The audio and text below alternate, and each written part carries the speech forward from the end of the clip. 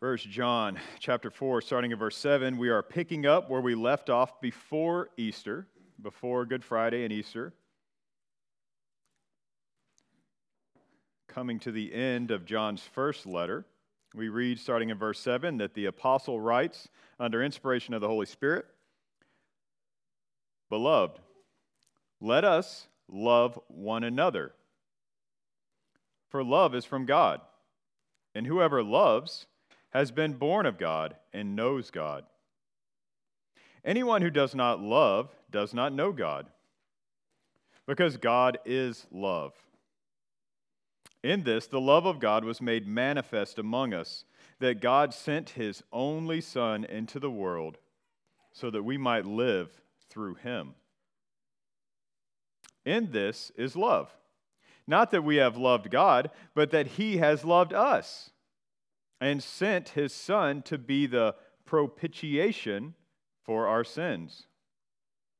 Beloved, if God so loved us, we also ought to love one another. No one has ever seen God. If we love one another, God abides in us, and in his love, and his love is perfected in us. By this we know we abide in him, and he in us, because he has given us his Spirit. And we have seen and testify that the Father has sent his Son to be the Savior of the world. Whoever confesses that Jesus is the Son of God, God abides in him, and he in God. So we have come to know and to believe the love that God has for us. God is love, and whoever abides in love abides in God, and God abides in him. By this is love perfected with us, so that we may have confidence for the day of judgment. Because as he is, so also are we in this world. There is no fear in love, but perfect love casts out fear.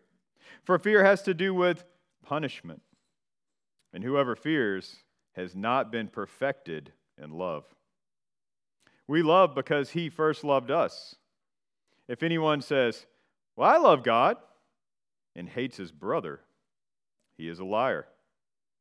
For he does not love his brother whom For he who does not love his brother whom he has seen cannot love God whom he has not seen. In this commandment we have found from him: whoever loves God must also love his brother. This is the word of God. May he write its eternal truths on our hearts this morning. When I was a boy in Georgia, one of our family's favorite vacation spots were the Great Smoky Mountains. They're only a few hours away. We drive up there, and I don't remember as a youth going to the Smoky Mountains one time that I didn't go with my grandparents. And so we would drive up there, and as you guys well know, I dearly loved my granddad. My father was never in my life, and so my granddad was the closest thing I had to a father figure. And my granddad loved the University of Alabama football. He was a huge Bama fan from way back in the Bear Bryant days. And so I wanted to be like my granddad, and I knew nothing of football, but I knew I liked Alabama. And so before we took off on one trip one time, my grandfather had purchased 2 Alabama baseball caps. I was about 10, I think. And he didn't know which one I might like, so he bought both of them. And I got to pick one, and he wore the other. And so this whole trip, we're both wearing these Alabama baseball caps. So I got to wear my favorite one, and he wore the other one. One of the places we went was a place called Dollywood. I don't know if you're familiar with Dollywood, but Dolly Parton was a country music singer, is a country music singer, and she has this amusement park. And so we went with my family, and my brother loved roller coasters, but I did not. And so they went and rode roller coasters. But my granddad and I went around and did stuff. But I remember this distinctly. We went on this one ride. And I picked this ride because I thought that it wasn't crazy. I thought it was one of these rides like in the 90s where you had the dancing animals, kind of like It's a Small World, but it was supposed to be a firefighter-themed ride. And so we get on this roller coaster. My granddad and I are on the back car.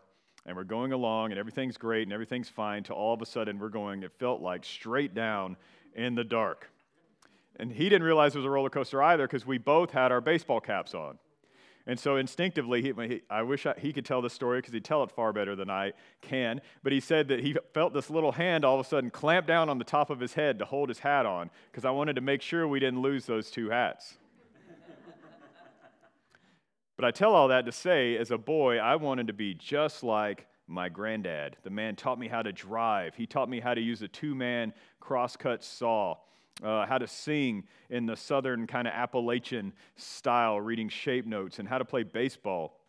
He taught me things through my whole life that stuck with me, like the love and service of one's country, that a man should work hard, that a man should be loyal, especially to his family. And even before I became a Christian, he taught me that the Bible was inerrant and sufficient for all of life. I wanted to be like my granddad.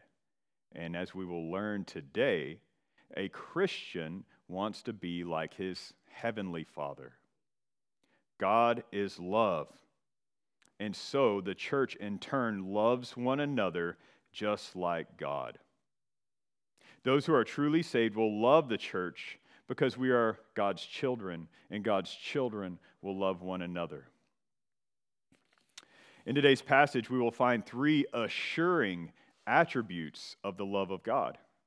We are going to see that God sent his Son for the propitiation of sins. We're going to see that God loves us and gave us his Spirit that dwells within us, abides in us. And we are going to see that God's love is reflected through us to the rest of his children, to the church. Now, as we continue in 1 John, we've had a week off for Easter, and just want to remind us that John writes to the churches of Asia Minor in the wake of false teaching. So false teachers have come into the church and then left, and the church is trying to figure out what's going on. And so he writes to them to remind them the basics of Christianity and explain how they can have assurance that they are in Christ. He says that genuine Christians believe in the risen Christ. They follow the apostolic teaching, and they test all teachers and all doctrines against this once and for all delivered faith. Genuine Christians pursue holiness. John teaches us that you can't be a true Christian and pursue sin and continue in sin. He says that you cannot walk in the light, you cannot claim to walk in the light and walk in darkness. You walk in one or the other.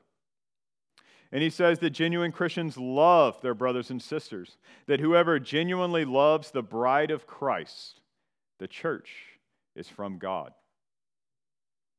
John presents us with this balanced Christian life. I've explained it before, like a marksman sighting in his rifle. A marksman's not content to shoot to the left of the target, saying, well, at least I didn't shoot to the right. A marksman's not content to shoot over his target, saying, well, at least I didn't hit the dirt. But he shoots for the bullseye. He aims for the target. In the same way, Christians, genuine Christians, they believe truth. They pursue holiness, and they love the church. All because God has first loved them. So the first thing we'll see is that because God is love, he sent his Son for the propitiation of sins. Now, before we jump into this text, a lot like last week, we're going to jump around a little bit because it's a large text, but it's all one unit of thought. In other words, if we break it up, it's not going to make as much sense because it's one unit of thought that John is having. In fact, you might even can argue that this goes into chapter 5. And so we need to cover this together, but it's a large portion of Scripture, so we're going to kind of draw out three themes from this passage, all while expositing it and in its context. So the first thing we're going to see is that because God is love, he sent his Son for the propitiation of sins. Look with me at verse 9.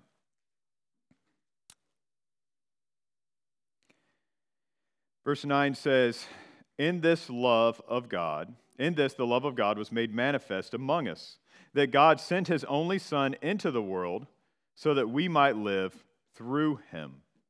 So the first thing we see about this sending of God's Son from this passage is that the love of God was made manifest by sending his Son. Think Galatians 4:4. In the fullness of time, God sent forth his Son, born of a woman, right? We know that passage from Christmas time. So God sent his Son. John 3:16 says, "For God loved the world in this way, he gave his one and only Son, so that everyone who believes in him will not perish, but have eternal life." So in God's love and in his eternal plan, he sent forth his Son that we might live through him. Jesus broke into human history. God in the flesh. God took on flesh and walked among his creation. We saw in the past weeks that Jesus is both David's offspring and his Lord. Jesus is both Mary's son and her God. Fully God, fully man. The eternal Son came to earth as a man, but he did not come merely to visit us. Look at verse 10. "In this is love, not that we have loved God, but that he loved us and sent his Son to be the propitiation for our sins." So not only did the Son come to earth in the flesh, but he came as our substitute. John uses that fun word to say, propitiation. In the Father's eternal plan to redeem his people, Christ took the punishment for their sin that the bride deserved. Each of us deserve God's wrath. Each of us is born dead in sin. None of us are good, the Bible says, but we have all gone our own way. We have all rebelled against a holy God, and the word John uses here is propitiation. Michael Horton defines the word. He says, Jesus Christ's death satisfied God's justice and wrath against sin. In other words, God is holy, and God can no more let us off scot-free than a good judge can turn murderers loose in the street. We have sinned. We have fallen short. We have incurred wrath. You and I have rebelled against a holy God. We have broken his law. Every single one of us. And we have received a death penalty that must be paid for. You see that Jesus was the only person who ever walked a sinless life. No matter what society may say to you, friend, I promise you, you are not sinless. And being fully God, as we read in the gospel narratives, he was born holy. Christ was born holy, without sin. But he was also born a man. He was a real man that ate fish and walked around and sweated and cried and laughed and all of these things. So as fully God, he was without sin. As fully man, he could be our substitute. He is the only one who could satisfy both requirements. And this eternal God from eternity past came to earth, was born of a virgin, walked the life that we could not walk, and then died in accordance with the Scriptures. As we read last week, he was nailed to a cross. He took all the wrath of the Father that you and I deserved as our substitute, was buried, rose again 3 days later, conquering the grave, and ascended to the Father. And that is the first thing we see in this passage today in the way that God loved us, is he did not leave us in our sin, but sent forth his Son. And friend, if you have not turned to Christ, I encourage you to repent, to turn from your sin, to turn from Christ, and believe this gospel today. Because Christ died in our place. And because Christ's blood satisfies God's justice, we can live without fear that the wrath of God has been satisfied. Look with me at verses 17 through 19. By this is love perfected with us, so that we may have confidence for the day of judgment, because as he is also we are in this world. There is no fear in love, but perfect love casts out fear, for fear has to do with punishment.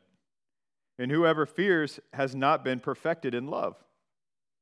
And we love because he first loved us. Because God first loved you and I who were here in Christ, we love. We can boldly approach the throne of God, not because of who we are, not because what we have earned, not because we tried hard to be really good and God said, okay, you're good enough, but because of what He did in Christ. As the old Getty's, I guess it's kind of old, the Getty's hymn, In Christ Alone, states, at the cross, as Jesus died, God's wrath was satisfied. By Christ taking our sin and taking the full wrath of God, that wrath has been satisfied, and now we can boldly approach the Creator of the universe in prayer through, as Hebrews says, His rent flesh, Christ's rent flesh, and His shed blood. We can approach without fear, and on the day of judgment, we will not have fear, not because of us, not because Alan McElroy is anything, but because of what Christ has done. In His great love, God sent forth His Son, but He also gave us His Spirit. So the second thing we see in this passage is because God is love, He sent His Spirit that we may know we abide in Him. Look with me at verse 13. By this we know that we abide in Him and He in us, because He has given us of His Spirit.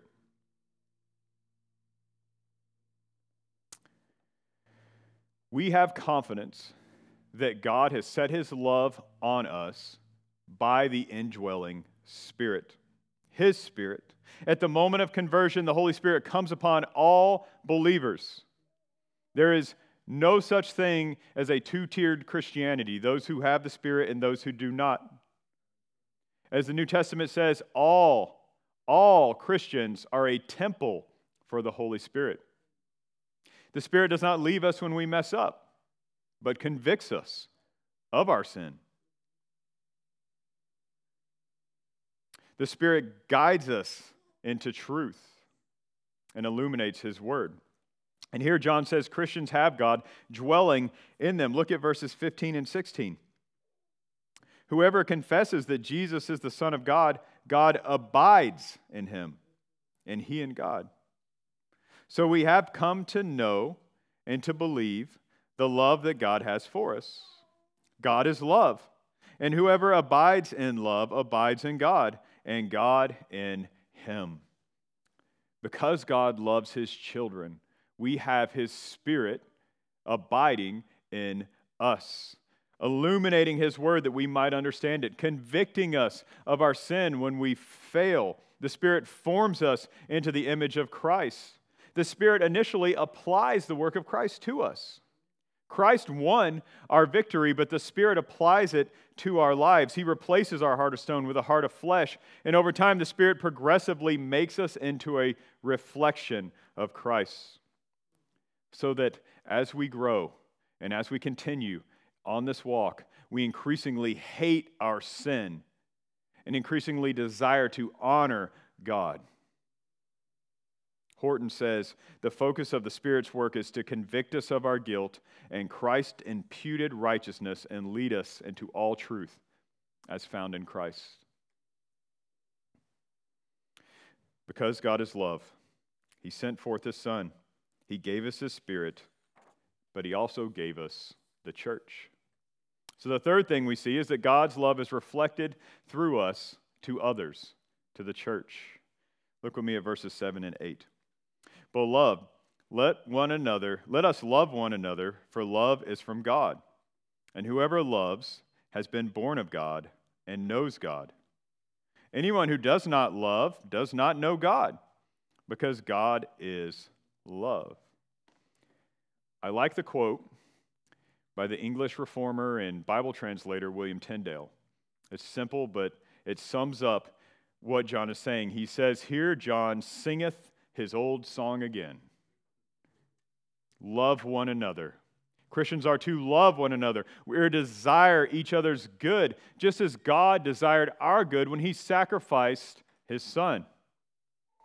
He was not content to leave us in our sin, to leave us in our rebellion.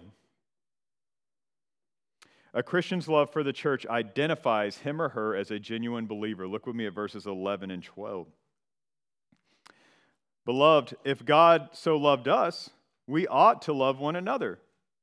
No one has ever seen God. If we love one another, God abides in us, and his love is perfected in us. Because God has first loved his people must love each other.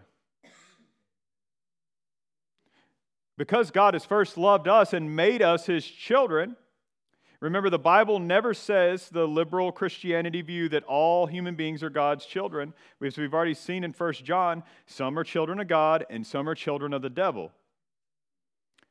So scripturally, you cannot make the case that all human beings are God's children. They're all created in the image of God, but they are not all his children. So since God has made us his children and first loved us, we must love one another. You cannot love God and desire the demise of his other children. The Bible will not allow it. God will not allow it. John Stott says, no one has been to the cross and seen the immeasurable and the unmerited love displayed there and go back to a life of selfishness. As you have been loved, go and love. As you have been forgiven, go and forgive. As you have had God desire your good, you seek the good of others. That shows you abide in Christ and he in you. Look with me at verses 20 and 21.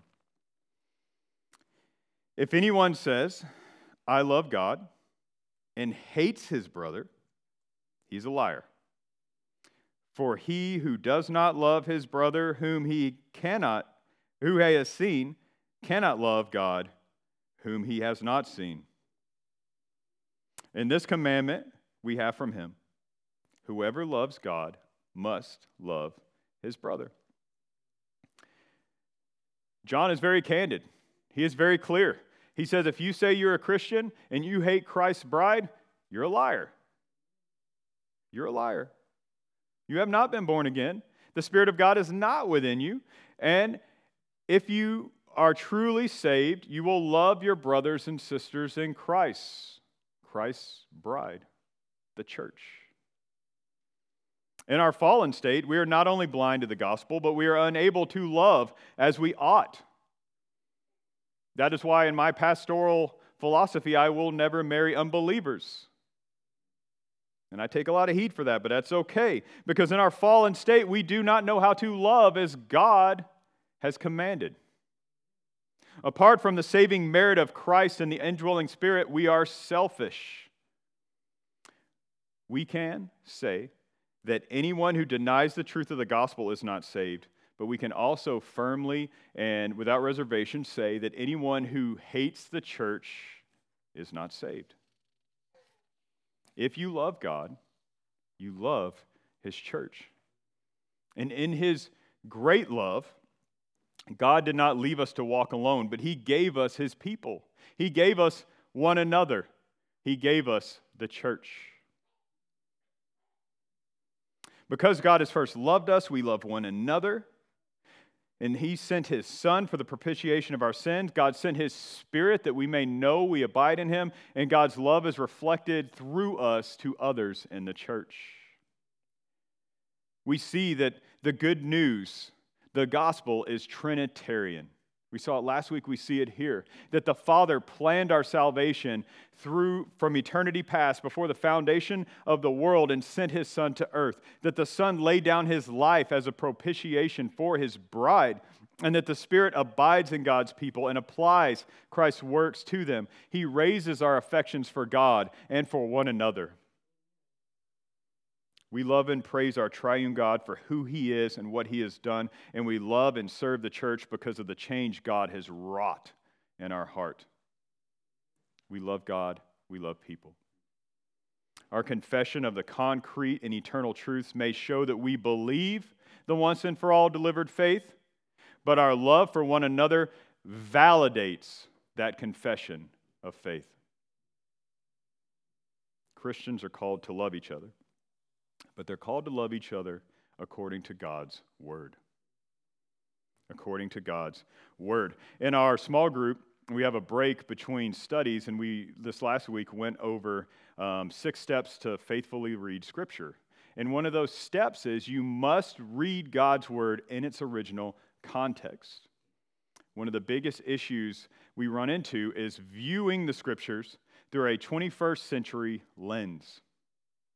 Through a 21st century lens. In our culture, we struggle with to love correctly, because we've replaced the biblical definition with cultural's definition.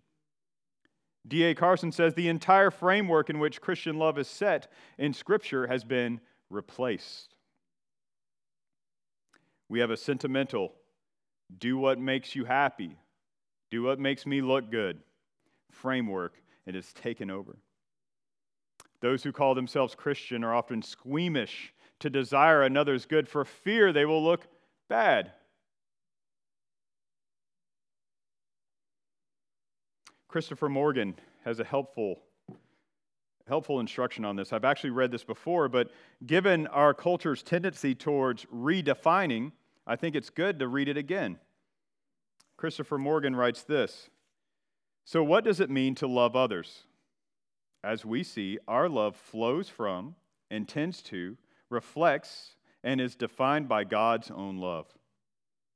Just as God genuinely seeks the good of others and gives himself for their good, as his people, we too genuinely seek the good of others and give ourselves for their good.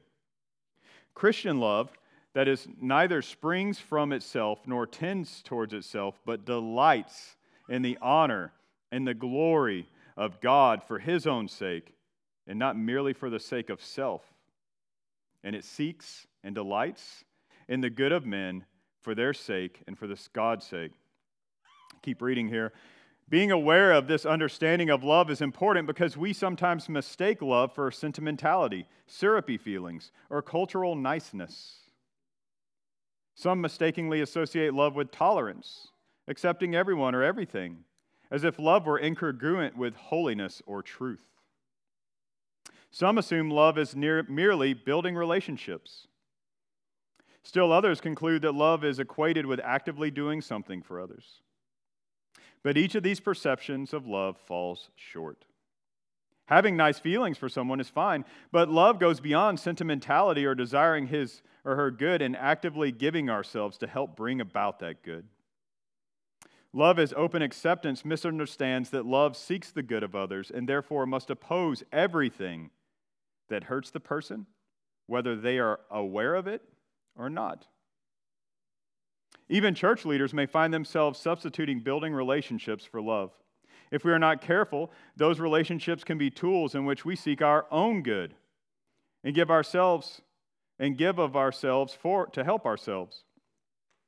It may be nice to win friends and influence people, but if it is not out of a genuine interest to help others, it is not love, but it is the same approach as Wall Street or the country club. Friends, we are not called to be championed by the world. Friends, we are not called to win popularity contests. We are called to be faithful and to desire the others of good and to serve our holy God that gave of himself that we might know him. Just as God desired our good and the world rejected his Son, we are called to love Christ's bride and the church. And we are responsible for loving them even when they don't love us back. We are called to love them in true biblical love even when they discard us, when they misrepresent you, when they do things that are unkind, when they slander you, when they call you unloving. You are responsible to love them back. When I think about this, I think about a situation in the parsonage small group where I have been taking lots of ribbing because, as some of you know, Sarah and I have been trying to eat better and exercise more for the past year. And one of my weaknesses, my kryptonite, if you will, is lemon Oreos, our lemon Oreos. And so I have had to tell my wife, please do not buy any more lemon Oreos. Because when you leave the lemon Oreos out and I go on my break to grab a new cup of coffee, I cannot help myself but to grab 5 of them before I head back to the study to munch on. And so I've asked her, please don't buy any more lemon Oreos. Well, one person who will remain unnamed, but you might be able to figure out, who has, I love dearly, but has an ornery streak, has found this out and has committed himself to bringing a package of lemon Oreos by the parsonage once a week. He hasn't done it yet, but he said he will. But I bring that up to say that neither this brother or my wife is responsible for me putting lemon Oreos in my mouth. I am responsible for eating Oreos, and I am responsible to love my brothers and sisters in Christ, even when they are unkind. As those whom God has set his love on, we reflect that love to the rest of the church. So how do we love the church as God has loved us? Well, friends, this morning I want to lay before you 6 things you can do this week to love the church. First, encourage truth about God. Encourage truth about God. Notice that before John tells the church to love one another, he may, throughout the entire book, and you see this in Paul's letters as well, before they tell us to do anything, they tell us what God has done. Before we get the imperative, we have the indicative. Before we hear that we are to live like this, we hear that God has saved us from sin. Before God takes the nation of Israel and said, "Here is my law," he brings them and saves them out of bondage in Egypt. And so we are to know God as we love one another, not vice versa. We start with God, and then we work our way to man. And friends, we can say that it is not love to feed someone lies about God. One of the most loving things you can do for your brother and sister right now is encourage them to think rightly about God. Encourage someone to remember that God is love, how he sent his son, Christ's substitutionary death on the cross, the Spirit's work in our lives. Friends, these are not abstract theological things for scholars. Prime example. I've shared the story with some of you, but when I was in seminary, I thought I had this debilitating disease because I had some of the symptoms, and it ended up being I was just stressed to the max, working 2 jobs, had small kids, and I was a full-time graduate student. But at that time, if you get on WebMD, which is never a good idea, I know we have medical professionals here, I'm sorry I did that, but I thought I had this disease, and I was going through these tests and all this kind of stuff, and I sat with my buddy Chandler at the Kansas City Library downtown having a cup of coffee.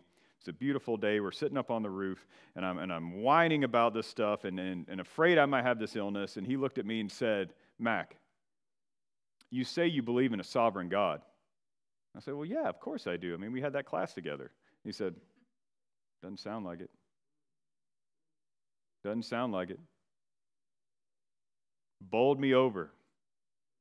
He said, "So what if you get a diagnosis of a debilitating disease? Are you going to sit around and cry about it, or are you going to use what time you have left to serve God?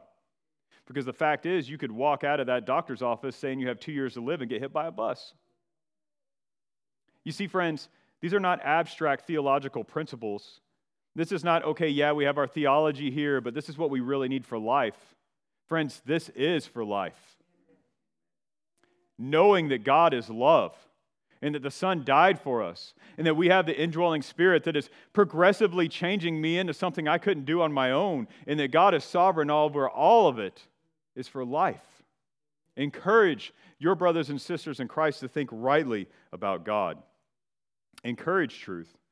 And second, point each other to Christ, not to themselves and not to ourselves. As we walk through life together, we encourage one another with the gospel.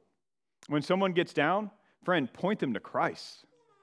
Don't say to them, "Hey, you know, you're just a beautiful person and you're so lovely," and all this kind of stuff. And don't say to them, "Hey, text me at any time, I'm always here for you." I mean, be there for them, yes, but try not to point them towards themselves. Friends, I didn't come to Ketchikan because you need Alan McElroy's thoughts. You need Christ.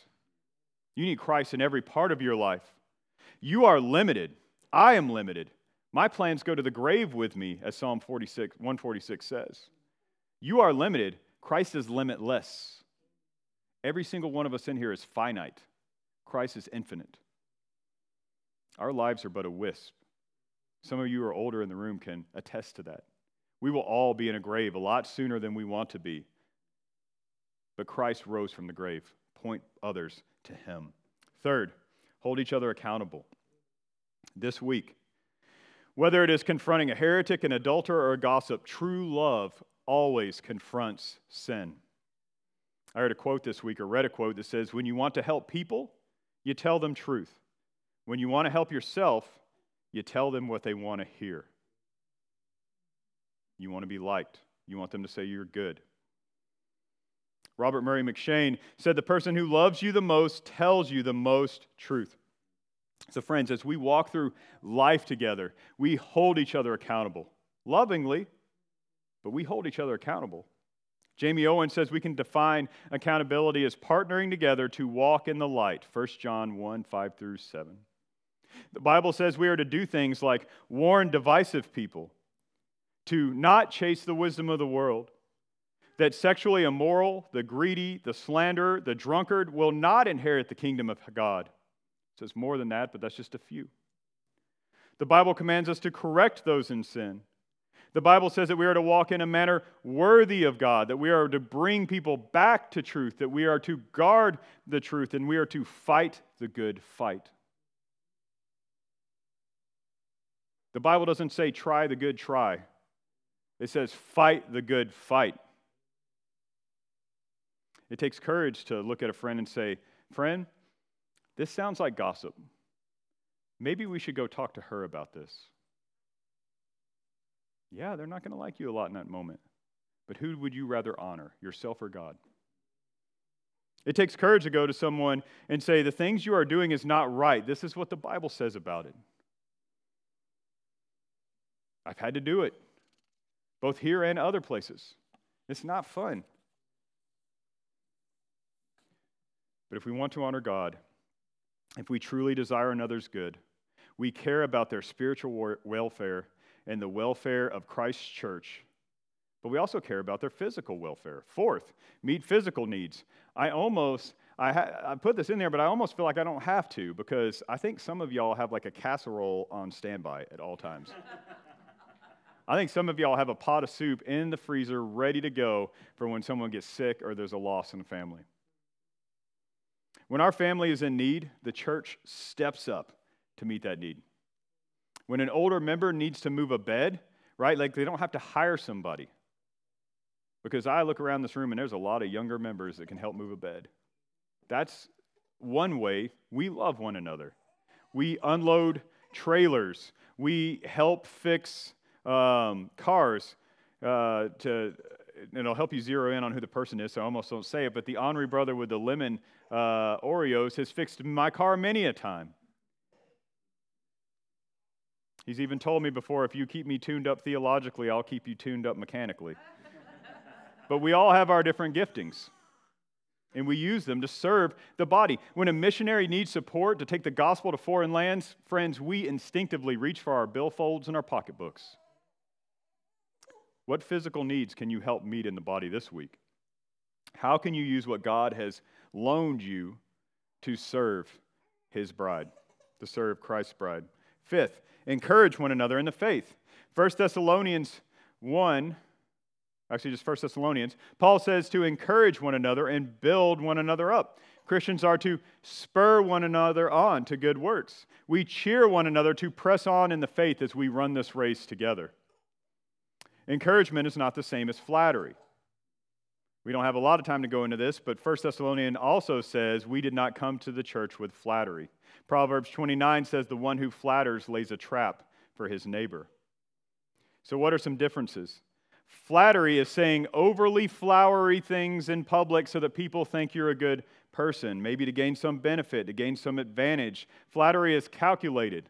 The person wants to look good or maybe look more holy than everyone else in the room. Encouragement spurs another person on to serve God or notices evidences of God's grace in their life and reminds them of God's goodness.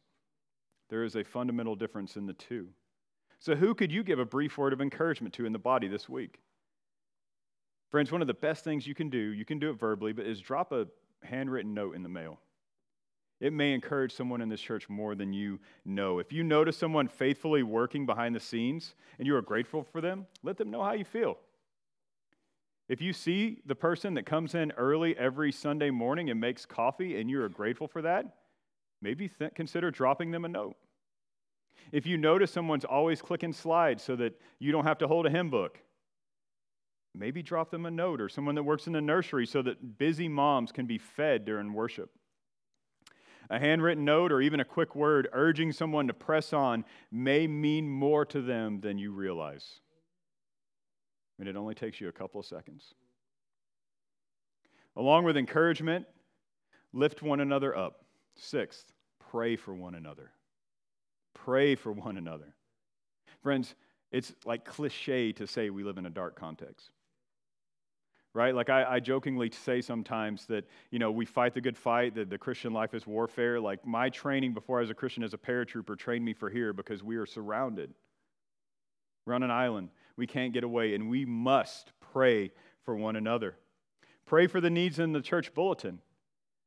There's a list there of people that are going through different things or different things we would like to see happen. Pray through that list throughout the week. Instead of tossing it in the trash on the way out the door, we specifically make it the size that it is because it'll fit right in your Bible. And so when you open up to read your Bible every morning, you have a list right there you can pray. Next, if you're a member, pray through the church directory. We have a free church directory, an app you can download if you're a member of the church, and I pray through it each week, and I see everybody's smiling, happy faces, and I look at it, and I say, there's Dennis. He's got a trip coming up. I need to pray for him in that trip. And there's Alan, and I know he's got to work late on Saturday. I need to pray for him in that. And pray for one another. Because one guy is not enough. Look at the faces of your brothers and sisters in Christ and lift them up to the Lord.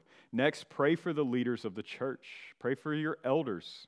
Spurgeon once told his church, he's like, if one day you cease to pray for me, please let me know so I can resign. Because your pastors, your elders need your prayer. We generally always have something going on behind the scenes, and we are trying to be faithful, and we need wisdom, and we need encouragement, so pray for us. Ask God to give us wisdom. When I think about the church, you can't help but go to Acts chapter 2 and seeing the church meeting each other's needs and glorifying God and sitting under the apostles' teaching. And friends, we are to strive for that. Because God is love, God's children will love one another. We love and praise God for who He is and what He has done for us in Christ, and we love and serve the church because of the change He has wrought in our heart. Father, we praise your holy name for who you are, that you are holy, that you are merciful, that you are gracious, and that you sent your Son to die on a tree for the sins that I committed and others in this room. And Father, I pray for those who have not yet trusted your Son. God, I pray that you would break their hearts this morning, that you would call them to yourself, that you would open their eyes to see their need of the gospel, and that they would turn and repent. And Father, I pray that we as a church would embody what we read in Scripture, that we would reject the things of the world, the wisdom of the world, but cling to your word because we know that your instruction is perfect and that no one can discern any errors of yours because there are none. We love you and we pray this in Christ's name. Amen.